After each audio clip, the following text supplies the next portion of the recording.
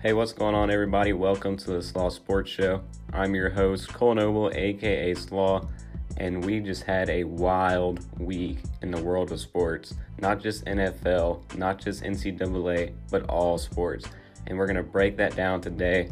And we are now T-minus an hour and 25 minutes away from the Sunday kickoff games for the NFL Week 1. So I'm super excited about that and being able to watch all the games today. And we're going to talk a little bit about the Packers-Bears game from Thursday, kicking off the NFL's 100th season. That was a great defensive game to watch. And we're just going to cover a lot of various different topics today. So thank you guys for listening. And thank you again for all the support. The podcast is going to be blowing up to levels I've never expected in the coming weeks, and a lot of big things happening with me and with the show. So thank you guys for your continued support, and let's go ahead and get started with today's episode. So to get things started, we're going to begin talking about three major matches in the world of tennis that happened this past week. The first one, Dimitrov roars back and stuns Roger Federer, and Dimitrov will reach the U.S. Open semifinals. So again, sad news for tennis fans. We'll not see another Roger Federer, Rafael Nadal U.S. Open match. And Nadal, he will head over to the U.S. Open getting his win. And now he's coming close to Federer's Grand Slam record.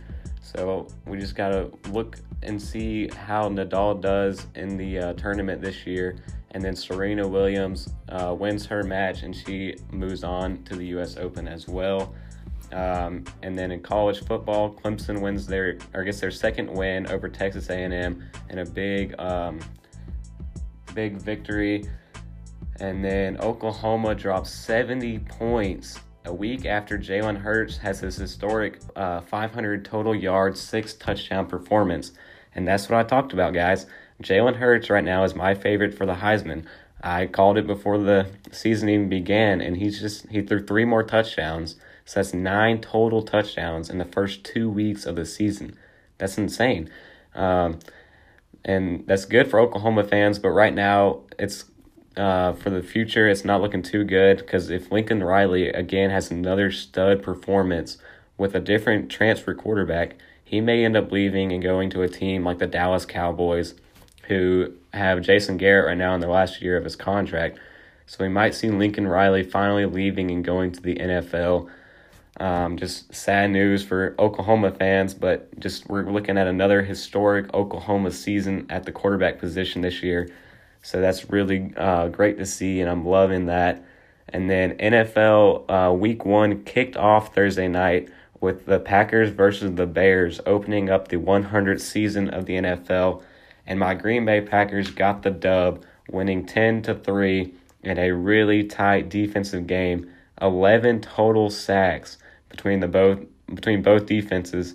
And I wasn't really impressed with Matt LaFleur's new offensive scheme in Green Bay, but I feel like eventually it's going to come together. Rodgers had a couple opportunities to change some plays in the huddle, which is what's been a highly discussed topic with Green Bay this offseason, but he was able to change a couple plays on the line, and I'm pretty sure the 47-yard pass to Marquez Valdez-Scantling was a call that was changed on the line.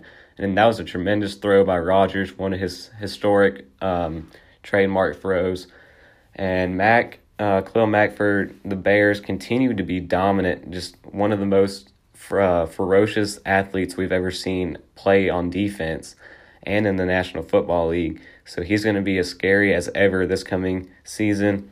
And then the new look Packers defense led by Mike Pettin, impressed in their first showing. And then the new defensive players the Packers brought in really impressed in this game. Zadarius and Preston Smith had a total of 5 tackles and 2.5 sacks and 16 quarterback pressures. And that's really impressive. You think about last year, the Packers had 9 total pressures in the 2 games against the Chicago Bears. So Preston, Zadarius Smith, and that new defense already off to a hot start. And then Adrian Amos made his presence known in his return to Chicago, picking off Mitch Trubisky late in the fourth quarter, giving the Packers the win.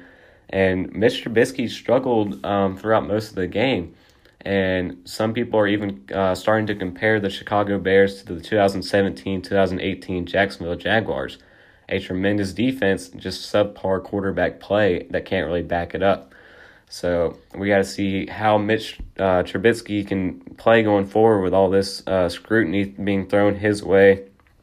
And then Jimmy Graham got the lone touchdown of the game on an 8-yard jump ball pass by Aaron Rodgers.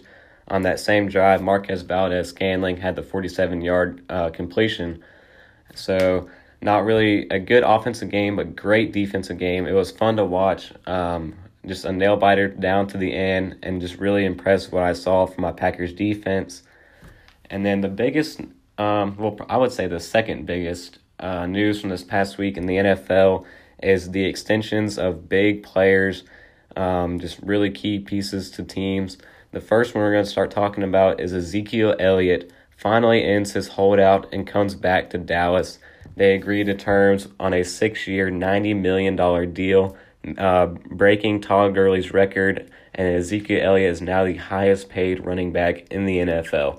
So Zeke got what he wanted, and now the Cowboys have their star running back locked and loaded for another 8 years, because if you think about it, he still has 2 years on his rookie contract. So he's locked up for a while.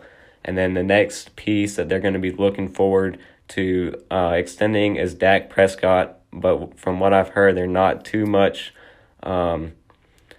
they're not trying to get that done really quickly. It might not be done by the start of the season, so it might not be done today, but maybe later on in the season he'll get his extension going forward.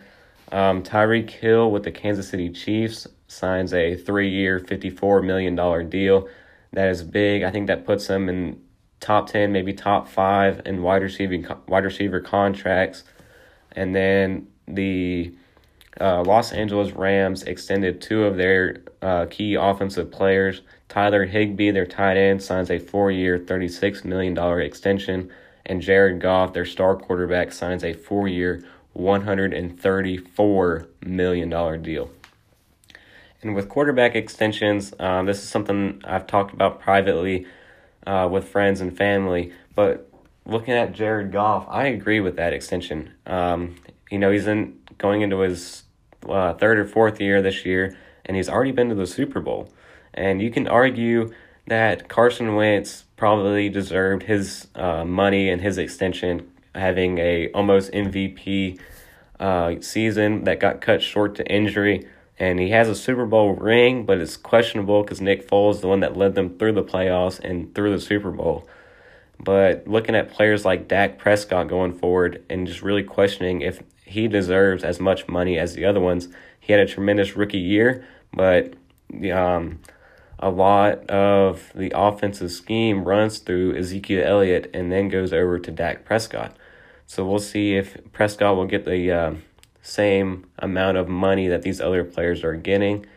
And then the Colts extended their new quarterback, Jacoby Brissett, on a 2-year, $30 million deal. So he is the man going forward for the Colts, leading the offense after Andrew Luck's astonishing sudden retirement. And then Julio Jones, like me and Steve talked about last episode, as of yesterday, signs a 3-year, $66 million extension, making him the highest paid wide receiver in football. And that's something we saw coming, and now they get it done before the season starts, and Julio will be playing today for week 1. So really good to see for the Falcons organization being able to lock in their star wide receiver for 3 more years. And then an extension that we don't see happening this week and won't see in the near future by the sounds of it is running back Melvin Gordon for the Los Angeles Chargers. And we're now seeing reports that he will be holding out at least through week 6 or 8. So he won't be getting a contract until then. We probably won't even maybe see him get a contract with the Chargers. The Eagles already reached out to the Chargers regarding a trade for Melvin Gordon involving a pick swap and running back Jordan Howard, but the trade was declined by the Chargers. So maybe we'll see a couple more teams throughout the season maybe try to trade for Melvin Gordon, or maybe just wait like we saw with Le'Veon Bell and see if he gets released and they can just pick him up then. And then LaShawn McCoy, after being released by the Buffalo Bills, signs a 1-year, $4 million deal with the Kansas City Chiefs. So the Chiefs continue to get stacked offensively. Defensively is the only worry for Kansas City going forward. But if we see Patrick Mahomes have another historic season like we did last year, they're going to be a team to beat in the AFC going forward. But right now, what we're about to talk about, I have the Chiefs now as the number 2 team in the AFC.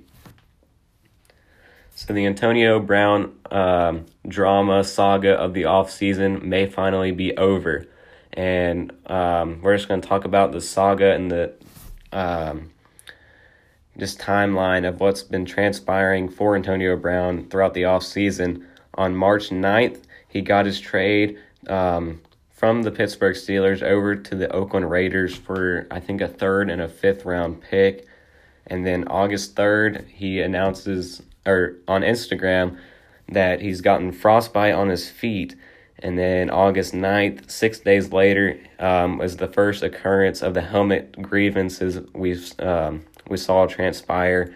Just the NFL telling him that he's using an outdated helmet and must conform to the league policies. And that lasted a couple weeks and a lot of drama there of him finding a helmet.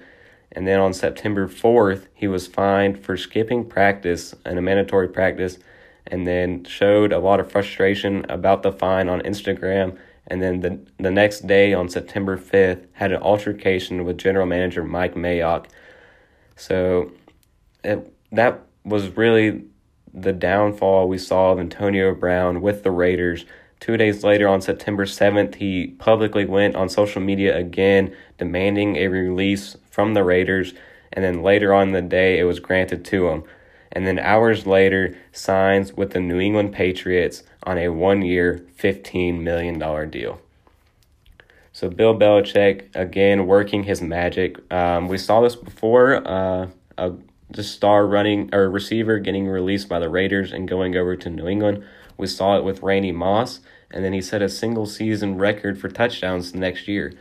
So fantasy-wise, hopefully you didn't get rid of Antonio Brown when he was released and had all this drama with the Raiders, because it looks like he's going to have a terrific season with the New England Patriots, now loaded at receiver with Julian Edelman, Josh Gordon, who's returning, Demaryius Thomas, Antonio Brown, and N'Keal Harry just at wide receiver.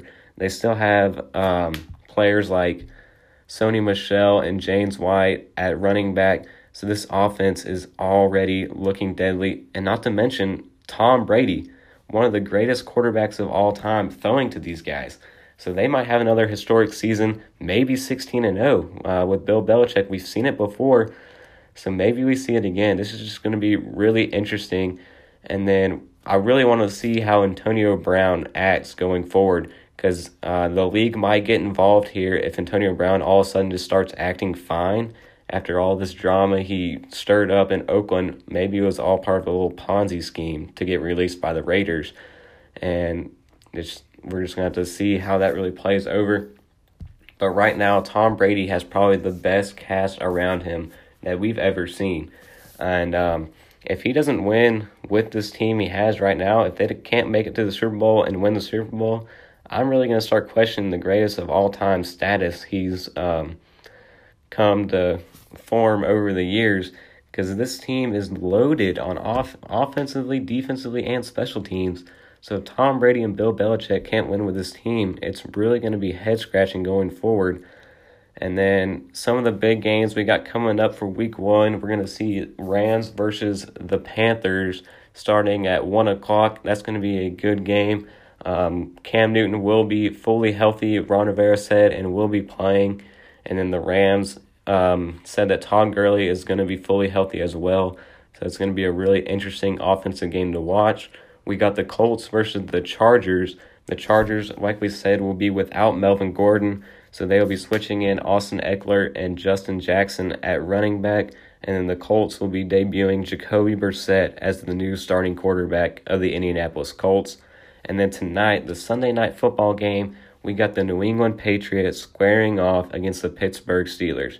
And unfortunately, we won't be seeing Antonio Brown playing in that game. I really would have liked to see that against his former team, but instead, that will not be the case. But it'll still be a great game to watch, and the Patriots will be lifting their Super Bowl banner from last year in front of the Steelers players and fans after tying the Super Bowl record, I believe, with the Steelers.